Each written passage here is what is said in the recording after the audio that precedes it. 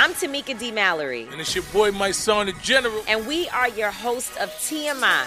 And catch us every Wednesday on the Black Effect Network, breaking down social and civil rights issues, pop culture, and politics in hopes of pushing our culture forward to make the world a better place for generations to come. Listen to TMI on the Black Effect Podcast Network, iHeartRadio app, Apple Podcasts, or wherever you get your podcasts. That's right.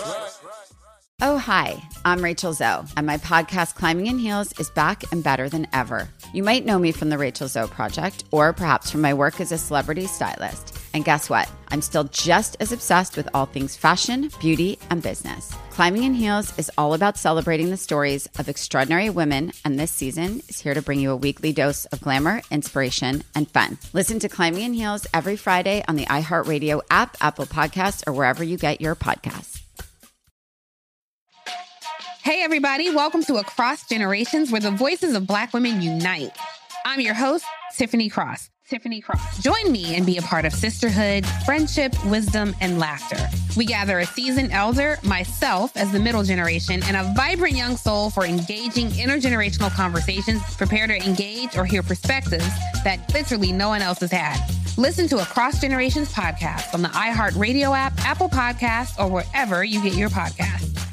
If I were to ask you what's your favorite Disney movie, you would probably say something animated. It's just what we know Disney for, whether it be The Lion King, Toy Story, maybe even Moana. You know, the things you can get a toy of, you can have on a t-shirt or go to Disney World and ride the ride of this character. But what I wanted to explore on this episode is the non-animated world of Disney. A lot of great non-animated Disney movies, so that's what we're talking about today. We also have Thanksgiving coming up this week, so I have some recommendations for movies there, and a movie review from the new Hulu movie called Run featuring Sarah Paulson. Appreciate everyone who has made this podcast their Monday ritual. Without any further ado, let's get started. In a world where everyone and their mother has a podcast, one man stands to infiltrate the ears of listeners like never before in a movie podcast. A man with so much movie knowledge, he's basically like a walking IMDb with glasses. From the Nashville Podcast Network, this is Movie Mike's Movie Podcast. That's it. That's the name of the podcast. Welcome back to another episode. My name is Movie Mike, and we're talking about the best non-animated Disney movies. And you scroll through Disney Plus, and you just see cartoon character after cartoon character. They're just known for their animation. They do it so well, and they're such a dominant force when it comes to it. There's no real surprises there. When I'm just looking at the highest grossing Disney movies of all time, you pretty much have to go into like number 20 to find a non-animated Disney movie. But there's just so many great classics in here that I felt we should acknowledge them a little bit on this episode. So that's the simple question. What's the best non-animated Disney movie? I have some personal favorites. I put out the question on my Twitter page and pulled some from you guys who commented on that.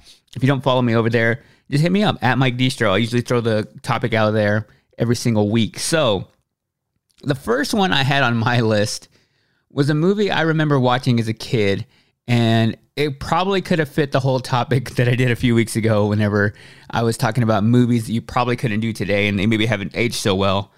And I saw some other people mention this movie as well, and it's a movie called Heavyweights. And the entire premise of this movie is a kid gets sent to fat camp.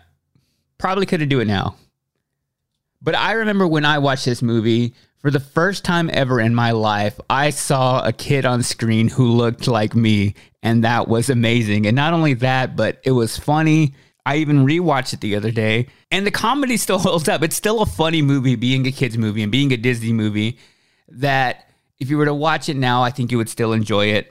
And Judd Apatow also worked on this movie, who you would know for a lot of his comedies. And you can tell, like, a lot of it kind of balances that line of it being a kid's movie, but also having some adult humor. There's even, like, some changes from the version you would see, like, at the movies to the version they would play on TV. They would edit out some scenes. But really, the thing that stuck out to me about this movie was the fact that there was kids on screen that looked like me. Now, because growing up, I always struggled with my weight. And not only that, it always made me feel like an outcast to be, you know, not comfortable looking the way I am, and all my other friends, you know, were a lot better looking and more in shape than I was. And it was something I dealt with all the way through high school and then into college until, if you don't know my story, I lost over 100 pounds almost like 5 years ago now and have been able to keep it off. But it was such a struggle for me to like find anything that didn't make the fat person out to be the comic relief in a movie. That's kind of what everything was and how somebody like me was represented. It was always the comic relief, or they were the dopey friend. It was never the guy getting the girl in a movie. And then you have this group of outcast kids who are all exactly the same, and they're able to go to a camp where they all have other people who identify with all the problems they go through. So I think that's a big reason why this is one of my favorites. I'd say it's probably more of a guy's movie. And it's cool to know that Judd Apatow worked on this movie. Even going back, like Kenan Thompson is in this, Ben Stiller and Jerry Stiller are in this. So it's on Disney Plus if you want to check that one out. Candy belongs to Seymour Butts. Who's Seymour Butts? Nobody see more butts than you, Uncle Tony. You picked the wrong man to mess Another one of my favorites was Honey, I Shrunk the Kids. And the first one is easily the best one, but I actually loved all the additional sequels that they made. Even the last one, Honey, We Shrunk Ourselves. It's a very 90s movie. And it was just something about Rick Moranis at that time that I really liked everything he was in. He was a great actor, and crazy that he quit acting and was really like one of the most famous comedic actors for a while and then just went away. Because in 1997, he took a long break from acting after his wife passed away and he just wanted to take care of his 2 kids. So what an awesome dude. Since then, he did do some voice acting. He was in the movie Brother Bear back in 2003. And after a 23-year hiatus, he will appear in a new sequel to Honey, I Shrunk the Kids called Shrunk. So Rick Moranis is back. And I'm glad they found the guy who sucker punched him in New York City. What a jerk. Just gotta keep our eyes open.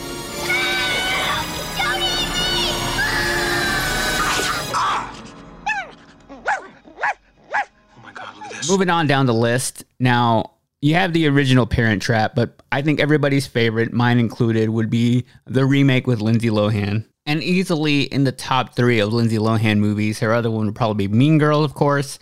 And then the other one is actually another Disney live action movie, Freaky Friday. Sadly, Herbie Fully Loaded did not make this list. Now, another great non-animated Disney movie you may have forgotten about was a movie called Homeward Bound: The Incredible Journey. And I remember watching this movie as a kid and being completely blown away by it.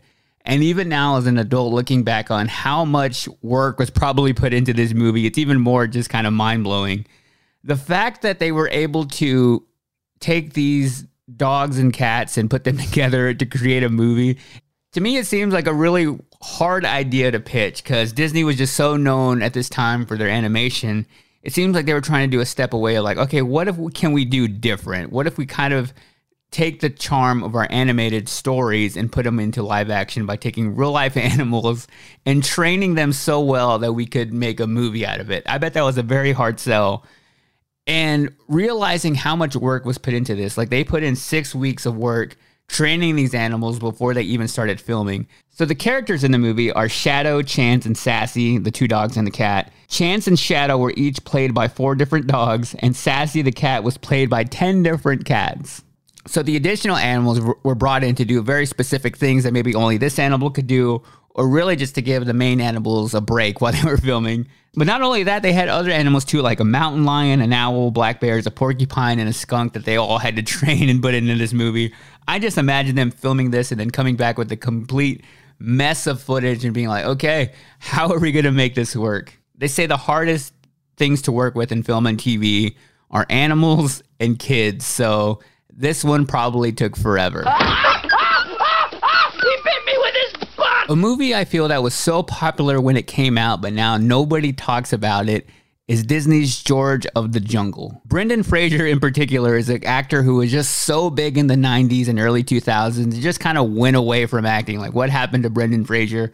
But this movie was a #1 comedy when it came out in 1997. It cost $55 million to make, but ended up making $174 million worldwide. But nobody talks about George of the Jungle. I feel like this movie was a great balance of being so kind of cartoony for kids, but also having something for adults. Like Leslie Mann is in this movie. And there are jokes in it that adults would get and go a little bit over kids' heads. I just think it's a great movie that nobody talks about. Now comes the part where we throw our heads back and laugh.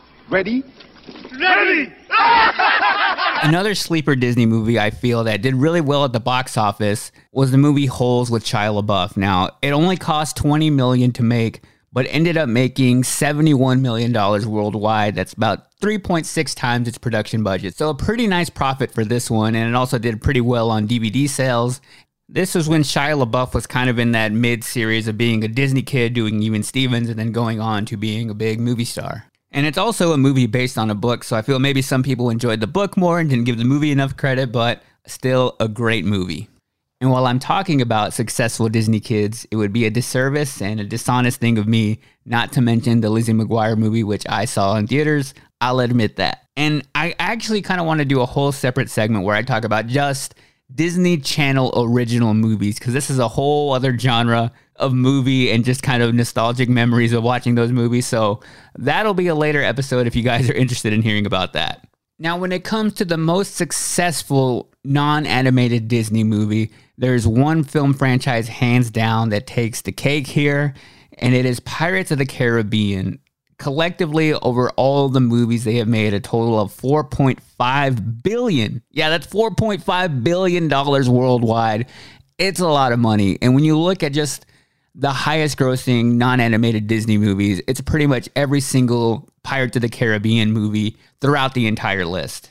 And actually taking the number one slot is 2006's Pirates of the Caribbean Dead Man's Chest, which made $1 billion on its own. At World's End comes in at number 2 with $963 million, and it kind of goes down from there. But basically, any Pirates of the Caribbean movie just kind of dominates this chart. I think the first one and the second one were, without a doubt, the best of the series, and I feel like the quality got less and less and less. I did go see the last one in theaters because the thing about the Pirates of the Caribbean movies is they're meant to be experienced on the big screen. They're very cinematic, very loud. You get that immersive experience when you go watch one of these movies, without a doubt. But I just feel like the storyline kind of got boring there towards the end of the movies. Once Orlando Bloom and Keira Knightley weren't a part of them anymore, got a little less interesting. They were pretty much just paying a lot of money to have Johnny Depp play Captain Jack Sparrow. But I think easily these are the most successful live-action Disney movies, not including, of course, the remakes of the animated movies, and also the ones that have just kind of translated more to having like attractions at Disney World, merchandise, like all that kind of stuff is all about Pirates of the Caribbean. So by the numbers, they're probably the best. I don't think they're my favorite, but they may be yours. They're great movies. Now, along the lines of a good adventure movie when it comes to Disney, another one of the best is National Treasure. Now, they made 2 of these. The first one did a lot better than the second one, mainly because the second one kind of just tried to replicate what they did in the first one. Like, what's he going to do? Steal the Declaration of Independence again? That was a tougher sell. And they're supposed to be making a third one. And I know the first one isn't entirely accurate, but for some reason we watched it all the time in school and it felt like we were learning. So I at least learned some basics of American history by watching this movie. But I'm pretty sure it is impossible to steal it. But if anyone was going to be able to pull it off, it'd probably be Nick Cage. That dude is crazy. I'm going to steal the Declaration of Independence. But I think aside from the action movies, aside from the family movies, where Disney non-animated movies really kind of shine, and I feel are underrated, is their sports movies. And the reason why is because they're really great at telling the story of an underdog, and everybody likes rooting for an underdog. There's a long list of movies here, everything from Mighty Ducks, Remember the Titans, Invincible, The Rookie, Miracle, even going back old school with The Big Green. There's a lot of great Disney sports movies, and I feel these also don't get enough credit. Some honorable mentions here. Also got to throw in Blank Check, which I did a whole kind of deep dive into that one a couple episodes if you want to check that out, which is a movie that probably wouldn't hold up today. Also got Hook, The Princess Diaries, Flubber, Ella Enchanted, not to be confused with Enchanted, Hocus Pocus, and also The Santa Claus, but I kind of want to wait to talk about that one when it comes to a Christmas episode, but I will mention it here. And then also the OG Mary Poppins, which I remember watching for the first time in school and being very confused. I, for some reason, thought Mary Poppins was a real person for a while. And of course, the great thing about Mary Poppins was all the music in this. And Disney did an interesting thing where they came out with a movie called Saving Mr. Banks with Tom Hanks. And it was kind of the story of the creator of Mary Poppins and how that whole movie came together. I just felt that Saving Mr. Banks was a very weird movie. Like, I just didn't feel like it was a movie. I thought it was going to be a little more about Walt Disney in particular, but I felt like even him being played by Tom Hanks didn't have a whole lot in the movie. And while I thought the story behind it was pretty cool, how it was based on a real father, and how she worked with the people making the music and all the kind of details of that story. I just felt like a really weird movie. I didn't really enjoy that one. And it was also described to me as a heartfelt Disney movie. I didn't feel like my heart was warm after watching that. It kind of made me a little bit sad. And I'll end with this. I do have the top 10 grossing non-animated Disney movies. So like I said, you basically have to go into like the 20s to get to these. But at number 10, you have National Treasure, which made $331 million. At number 9 is Enchanted with $340 million. At number 8, you have National Treasure Book of Secrets, which made $457 million. At number 7 is Maleficent, Mistress of Evil with $489 million. At number 6, you have The Oz, Great and Powerful with $490 million, a movie I felt a little bit disappointed by. I was like, James Franco as the Oz, that's going to be great. A little bit of a letdown. At number 5, you have Pirates of the Caribbean, The Curse of the Black Pearl with $654 million. And an interesting thing I found going through this list, I was kind of diving into all these movie numbers, and The Sixth Sense actually came up as a Disney movie, which I found that Disney had actually bought the production rights to The Sixth Sense, but they were kind of like not feeling it at one point. I guess they were going to maybe get into doing some suspense or some horror movies for a minute. They have put out one rated R Disney movie back in the day, but I guess they felt like this wasn't going to really fit them and they weren't feeling the direction of it. So they sold the production rights to Spyglass, who ended up putting it out and made a bunch of money, but it just has some Disney ties. I found it was interesting that it came up on this list. But that would have been at number 5 if you consider that a Disney movie, which it's really not. At number 4 is The Chronicles of Narnia, The Lion, the Witch, and the Wardrobe. That's the first one from 2005 with $720 million. That's a whole kind of film franchise that I felt like a lot of people cared about when they first came out. And again, nobody really talks about those movies anymore. At number 3, you have 2014's Maleficent with $758 million. And then you got the number 2 I mentioned earlier with both Pirates movies from 2007 and 2006 taking the top 2 spots. So those are the best in regards to numbers. If you feel like there's any movie I left off this list, send me a message on Twitter or Instagram. I am at Mike Distro. The Therapy for Black Girls podcast is an NAACP and Webby Award-winning podcast dedicated to all things mental health, personal development, and all of the small decisions we can make to become the best possible versions of ourselves. Here, we have the conversations that help Black women decipher how their past inform who they are today and use that information to decide who they want to be moving forward. We chat about things like how to establish routines that center self-care, what burnout looks and feels like, and defining what aspects of our lives are making us happy and what parts are holding us back. I'm your host, Dr. Joy Harden Bradford, a licensed psychologist in Atlanta, Georgia, and I can't wait for you to join the conversation every Wednesday. Listen to the Therapy for Black Girls podcast on the iHeartRadio app, Apple Podcasts, or wherever you get your podcasts. Take good care, and we'll see you there. Bring a little optimism into your life with The Bright Side, a new kind of daily podcast from Hello Sunshine, hosted by me, Danielle Robay. And me, Simone Boyce. Every weekday, we're bringing you conversations about culture, the latest trends, inspiration, and so much more. Thank you for taking the light, and you're going to shine it all over the world, and it makes me really happy. I never imagined that I would get the chance to carry this honor and help be a part of this legacy. Listen to The Bright Side on America's #1 podcast network, iHeart. Open your free iHeart app and search The Bright Side. Hello. From Wonder Media Network, I'm Jenny Kaplan, host of Womanica, a daily podcast that introduces you to the fascinating lives of women history has forgotten. This month, we're bringing you the stories of disappearing acts. There's the 17th century fraudster who convinced men she was a German princess, the 1950s folk singer who literally drove off into the sunset and was never heard from again, the First Nations activist whose kidnapping and murder ignited decades of discourse about Indigenous women's disappearances, and the young daughter of a Russian czar whose legendary escape led to even more intrigue and speculation. These stories make us consider what it means to disappear, and why a woman might even want to make herself scarce. Listen to Womanica on the iHeartRadio app, Apple Podcasts, or wherever you get your podcasts.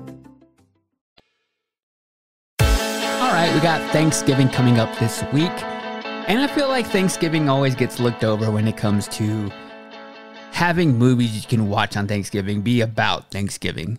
Kind of the same lines that not a whole lot of Thanksgiving songs, not a whole lot of Thanksgiving movies. And I wanted to just give some recommendations of, I don't really feel like all of these are involving Thanksgiving, but they're movies about family that you can watch with your family and have some kind of family values. Keyword here being family, because we only get like a little slice where we enjoy Thanksgiving. Basically, after Halloween, everybody kind of goes straight Christmas, wants to talk about Christmas movies and music. But I feel like we look over what makes a good Thanksgiving movie. I know you'll probably be watching football, but if you want to watch something that's not football or take a break from that, here are some recommendations. A movie I just watched that came out last year is called Fighting With My Family. Now, I was a really big wrestling fan in the 90s, which was called the Attitude Era, and The Rock was my favorite at the time called WWF wrestler. And it's crazy to see his kind of transformation from being a straight up pro wrestler to kind of an amateur actor doing like the Scorpion King, and now basically being not only one of the biggest celebrities in the world, but one of the highest paid actors of all time. And he has a pretty small role in this movie, but what it's about is the real life story of the wrestler Paige. And she grew up in a family where wrestling was like, that's what you do. Her parents were wrestlers, her brother was a wrestler, and she knew she wanted to be a wrestler at a very young age. And it's about how she came to America, and both her and her brother wanted to be wrestlers, but only she got picked, basically because it's so hard to get into the WWE.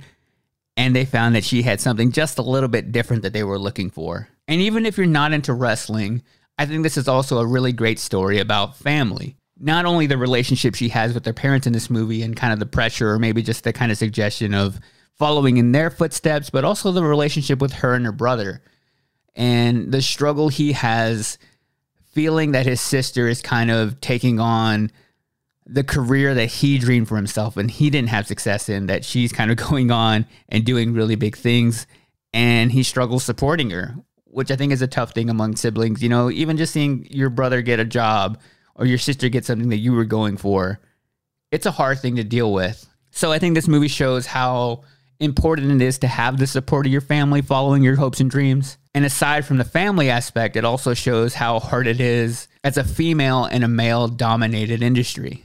And after I watched it, I looked it up just to see how accurate it was about her life, and it's pretty spot on.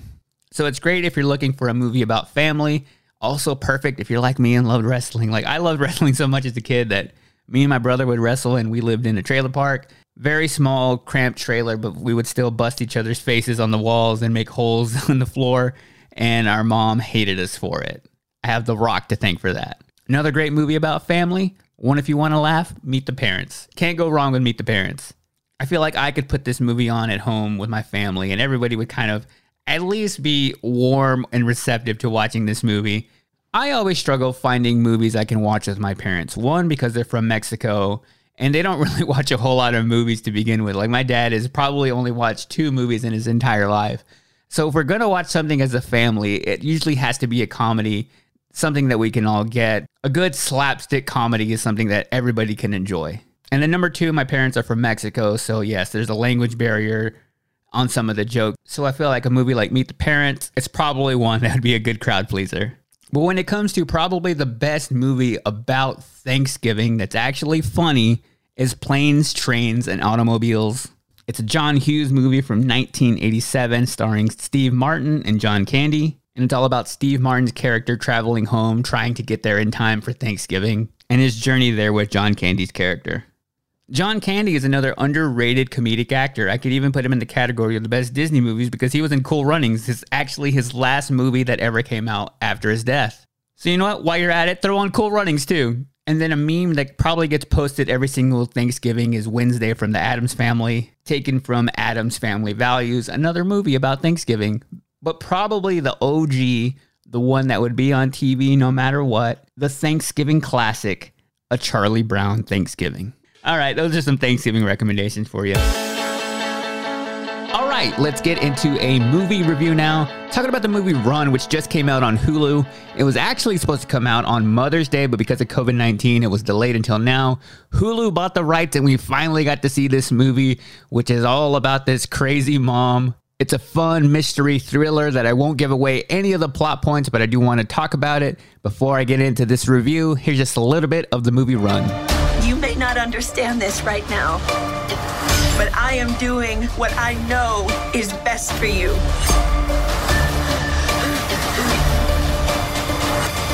I know that I've scared you, but I will spend every minute of our lives making sure you never feel that way again.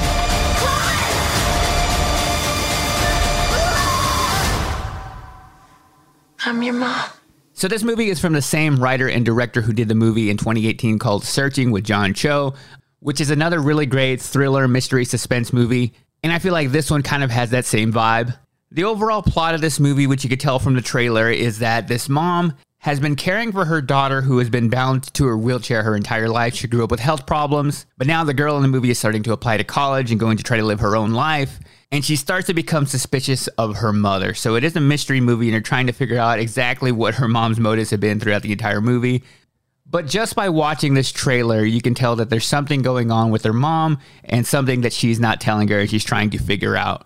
And what this movie does a really cool job of just kind of showing how isolated she has made her life, where she's already bound to a wheelchair and living in this life that she only knows from her mother, controlling everything from when she eats, what she eats. She has a garden out back where she goes and grows their food. She gives her all her medicine and does all these things to help her be completely dependent of her mom and only do things that she can kind of control. So I don't feel this movie does anything novel in the way of like you don't really expect what's coming or you're not really seeing all the twists and turns. There are some cool moments later, but even though that you start to kind of put the puzzle together in your head while you're watching this, it doesn't make it any less enjoyable. It never really crosses that line to being a full-on horror movie. It's just a really good suspenseful thriller. And there's just something about Sarah Paulson. I don't know, it's the way she acts. It's just like her facial expression sometimes that she really can lead into being kind of a sadistic, kind of controlling, terrifying character. She does a really good job of that, whether it's this movie or American Horror Story. I think she's one of the best at pulling off those kinds of roles and really kind of shines through in this movie. And again, I won't ruin the ending, but like I said, you can probably kind of start to put the pieces together. But throughout the movie, you see her daughter, Chloe, kind of dealing with all these ailments she's had her entire life, whether it's diabetes, asthma, lower body paralysis, and she's just starting to question her life and if it could have gone a different way. And also the movie is called Run, so you have something to expect coming with that. So overall, it's a movie about a mother who's just overprotective to the max, and it was supposed to come out around Mother's Day to kind of be like that obscure Mother's Day movie, I guess. It probably should have come out before Halloween. It's not a full-on horror movie, but there are some kind of scary elements to it. I don't think if you aren't a big fan of horror movies, you won't like this one. If you're just into kind of suspense and a thriller, you have something to look forward to here. I like there were really only two main characters throughout this entire movie. For some reason, I like movies that have a small cast, but are still able to keep you entertained throughout. It wasn't as much of a mind bender or mystery that I was kind of hoping for. Definitely a lot more creepy than scary. I would give it right around just a little bit more than 3.5. So I'll go 3.75 prescriptions out of 5. All right, good to get into some movie news now, and I brought my co-host and fiance, Kelsey, to the podcast. Welcome back. Thank you. So probably the biggest piece of movie news is that Wonder Woman is going to release onto HBO Max on Christmas Day, and on the same time, it will also come out in theaters, and I couldn't be more excited. You were very excited when you saw that announced. And it's basically the biggest movie to ever do this because they're kind of in a weird space when it comes to Warner Brothers movies now. They put out Tenet this summer, which I still haven't got to see. I'm waiting on, I think they're going to send me a Blu-ray so I can finally watch it. Do we even have a Blu-ray player? PlayStation 4 will play Blu-rays. I haven't put a disc into a hole in a very long time, but that'll be the first time to watch that movie. And that was a $200 million movie, and Wonder Woman is right on that same kind of scale. And it's really just an unprecedented thing they're doing. And not only is it going to be on HBO Max, but you don't have to pay any extra because Disney Plus did the whole thing where they put Mulan out. We had to pay $30 to watch that. This is just straight up. You sign up for HBO Max and you watch it. But here's my thing. You can do an HBO Max trial. Yes. What if you do trial then? You can still, unless they take it away between now and then, which they may do. You're not going to make any money if everyone signs up for a 1-week trial to watch it. Well, you have people who won't cancel it. And they end up sticking around. Guilty. And HBO Max is pretty expensive. It's $15. Oh, I've done more expensive things that I've forgotten to cancel. But oh, really? Yeah. What's the most expensive thing? I forgot to cancel my online like bar subscription, and it's like $30 a month right now. Okay. But it's about to be cold outside, so I'll go back to doing bar at home. See, I forget like all between us, all the subscriptions we have. You have Hulu, I have Disney Plus, we have Netflix. I feel like adding HBO Max is just a whole other, like, it's $15. That's a good amount for not a whole lot that's there right now. They have great Christmas movies. They right do. now. But when it comes to original content, which I kind of really value when it comes to paying for a subscription service, they don't have a whole lot there. And this week, yesterday, actually, I went on and created a whole new HBO Max account. I did it back when that movie American Pickle came out. Yes. And then deleted it right after. But I wanted to watch the Fresh Prince reunion. So I started a new account and I have a 7-day trial that I have to cancel in a week. All right. We better watch some Christmas movies. We will. But when we scrolled around on there, they do have some really great movies. But I feel like a lot of the ones they pitched in the launch of it, like the Harry Potter movies, have all gone away since. So I guess the biggest thing is still just Friends. Friends, yeah. Basically, and Fresh Prince now. But HBO Max, I'm not quite there yet. I think with this movie, unless they take away that trial, they'll probably make some of the money back, I think. But it's just crazy to see a movie this big, and basically the only real big summer blockbuster to come out on streaming services and also come out in theaters, because I guess they just want to give people that option of, if you're comfortable to go watch this in theaters, which come Christmas time, who knows what the world looks like at that time. But that never even like struck in my head of like, okay, I may go watch this in theaters. I was automatically like, oh, we're going to watch this at home. Yeah. And yeah, it's just a big one to come out and be able to watch like in the comfort of your own home. I will say it's probably a little different experience not being able to watch it like in the theater with other people and on the giant screen, but trade that for like the comfort of your couch. You can wear your pajamas, have all your own snacks. Will we be getting matching pajamas for Christmas? Absolutely. What color are we going with? I don't know. I looked on Old Navy earlier and they have quite a few plaids. I could do plaid. I don't think I'm very much of like a pattern type of Christmas stuff, but I can do a classic plaid. Okay, we can do a classic plaid. If we watch it on Christmas Day when it comes out in our matching pajamas, oh wait, that's an interesting thing. Do you say pajamas or pajamas? I say pajamas. I think I said pajamas just now. The thing is, I love bananas and pajamas. And I think that was a British show or somewhere overseas, and they call them bananas and pajamas. So ever since then, why has that show come up in our conversations so often this year? It was my favorite show as a kid for a while, but it was bananas and pajamas, and they spelled it funny. So I think I say pajamas. I never had pajamas as a kid. Everything I slept in was like t-shirt and basketball shorts, but yes, I say pajamas because of the cartoon. All right, but we're excited for that one. Yes. And in a world where we didn't get one single big blockbuster movie, we finally get one at the very end, which will be a kind of a weird thing at the end, because I always do an episode with all the best movies of the year, but that's going to come out at the very end. I can't even put it in that running yet. Also in movie news is they announced a couple trilogies now. There will now be a Deadpool 3 and a Kissing Booth 3. Of those two movies, which are you most excited to see? Well, I have seen none of the Deadpool ones, and we watched both of the Kissing Booths, so I would say Kissing Booth 3. Now, I don't know if excited is the right term, but which of those will I be watching? Kissing Booth 3. Kissing Booth 3. I'm more excited for the Deadpool movie. The first one was great, and it kind of broke what Marvel was, and what you maybe not know about Marvel is there's kind of two different universes. There's the MCU, which is Disney, and there's a whole Fox Marvel universe. So like X-Men and Deadpool are on this side and all the Avengers on the other side. But since then, Disney has bought the Fox version. So people were worried about this one, that it's not going to be as crude because it's a rated R Marvel movie. Very vulgar, very violent, but Ryan Reynolds is on board on this one. He's kind of working with the writers to make this one the same thing, but people were worried that it's not going to be as funny.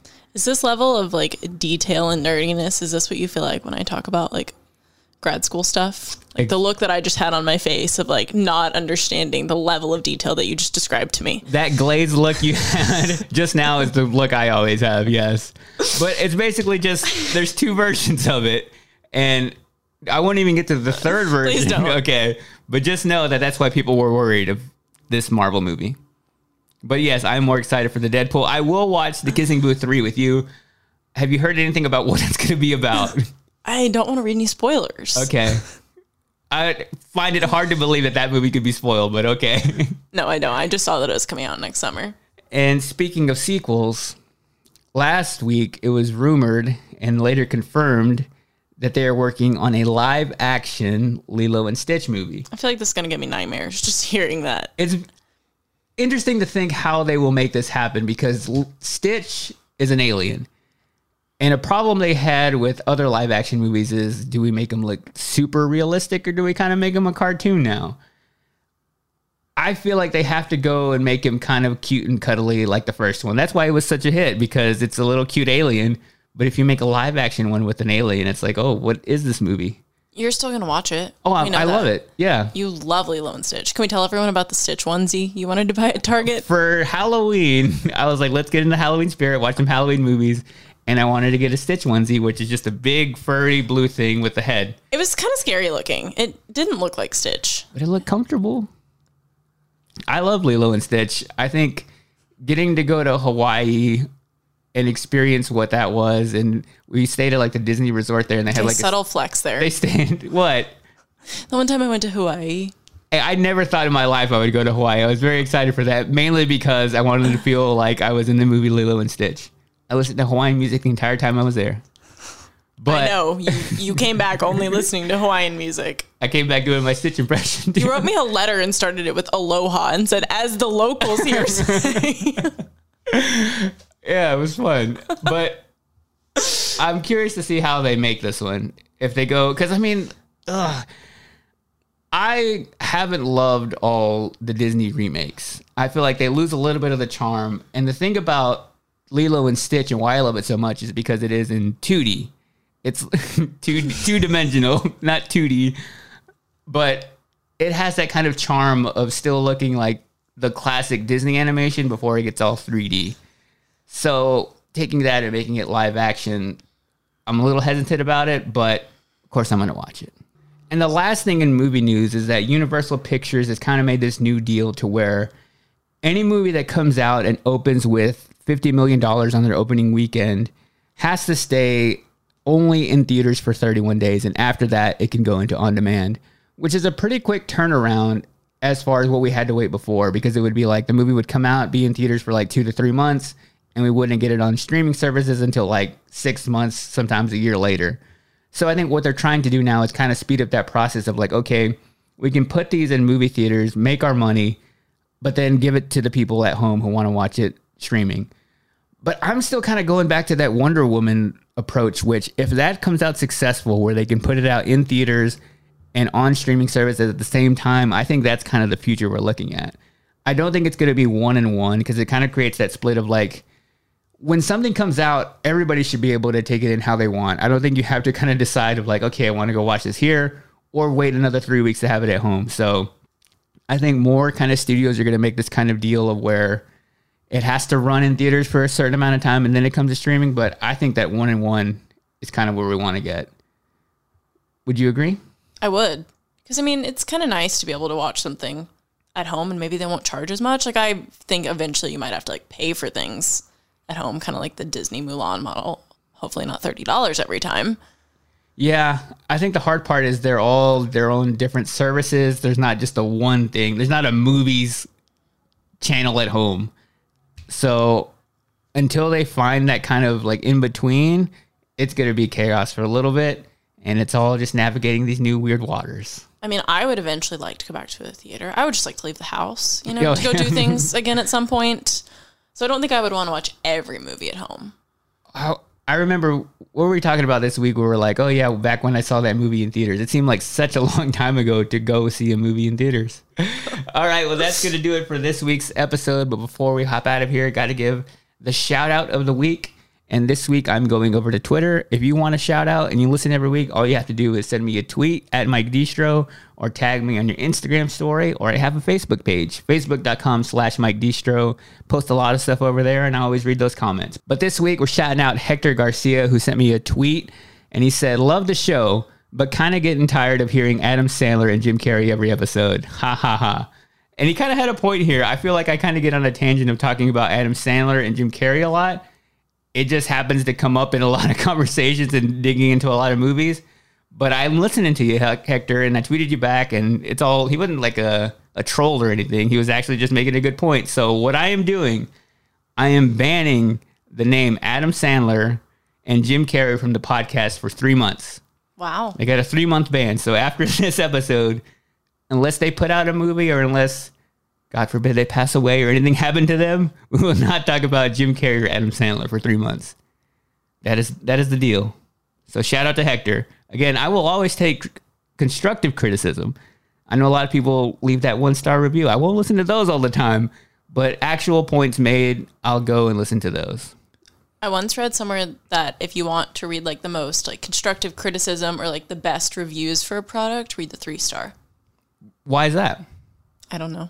I don't know the science behind it. Well, I guess 'cause if somebody leaves you a 5-star review, they're all about it. Yeah. And they're only going to say good things. They're already on your side. A 1-star review is somebody who... They just came in with a grudge. They came in with a grudge. Like usually if you leave a review like on a business, you're going to come in with already a bad review. That's why you go to it. Like, oh, I was so dissatisfied with this. I want to tell you how much you suck in a 1-star review. I think it's kind of the thing of like you, like in the Olympics, if you get that silver medal, you're less happy than the person who got the bronze, because the bronze is just happy to be up on the podium. But the person who got the silver is like, man, I wish I could have got the gold. So maybe that 3-star review is that like, okay, it's the silver medal. They have the constructive criticism, how you can make the podcast better, but it's also just not tearing you a new one. Which I hate getting torn a new one inside those 1-star reviews. So they're just mean. They are just mean. Like and I feel like they don't even pick apart the podcast. Like what was the one that said they didn't like how you laugh all the time? Yeah, that was just a personal attack. They're just like personal attacks. Like I don't like his glasses. Like, hey, that has nothing to do. You can't even hear my glasses on this podcast. All right, I will go in and dive into the 3-star reviews. All right, well, that's it for this week. Thanks for listening. Thanks to Kelsey, my fiance, for hanging out on Movie News. And until next week, I don't have a fancy tagline, so I'll just say later. Oh, hi, I'm Rachel Zoe, and my podcast, Climbing in Heels, is back and better than ever. You might know me from the Rachel Zoe Project, or perhaps from my work as a celebrity stylist. And guess what? I'm still just as obsessed with all things fashion, beauty, and business. Climbing in Heels is all about celebrating the stories of extraordinary women, and this season is here to bring you a weekly dose of glamour, inspiration, and fun. Listen to Climbing in Heels every Friday on the iHeartRadio app, Apple Podcasts, or wherever you get your podcasts. I'm Tamika D. Mallory. And it's your boy, my son, the General. And we are your hosts of TMI. And catch us every Wednesday on the Black Effect Network, breaking down social and civil rights issues, pop culture, and politics in hopes of pushing our culture forward to make the world a better place for generations to come. Listen to TMI on the Black Effect Podcast Network, iHeartRadio app, Apple Podcasts, or wherever you get your podcasts. That's right. Hey, everybody. Welcome to Across Generations, where the voices of Black women unite. I'm your host, Tiffany Cross. Join me and be a part of sisterhood, friendship, wisdom, and laughter. We gather a seasoned elder, myself as the middle generation, and a vibrant young soul for engaging intergenerational conversations, prepare to engage or hear perspectives that literally no one else has had. Listen to Across Generations podcast on the iHeartRadio app, Apple Podcasts, or wherever you get your podcasts.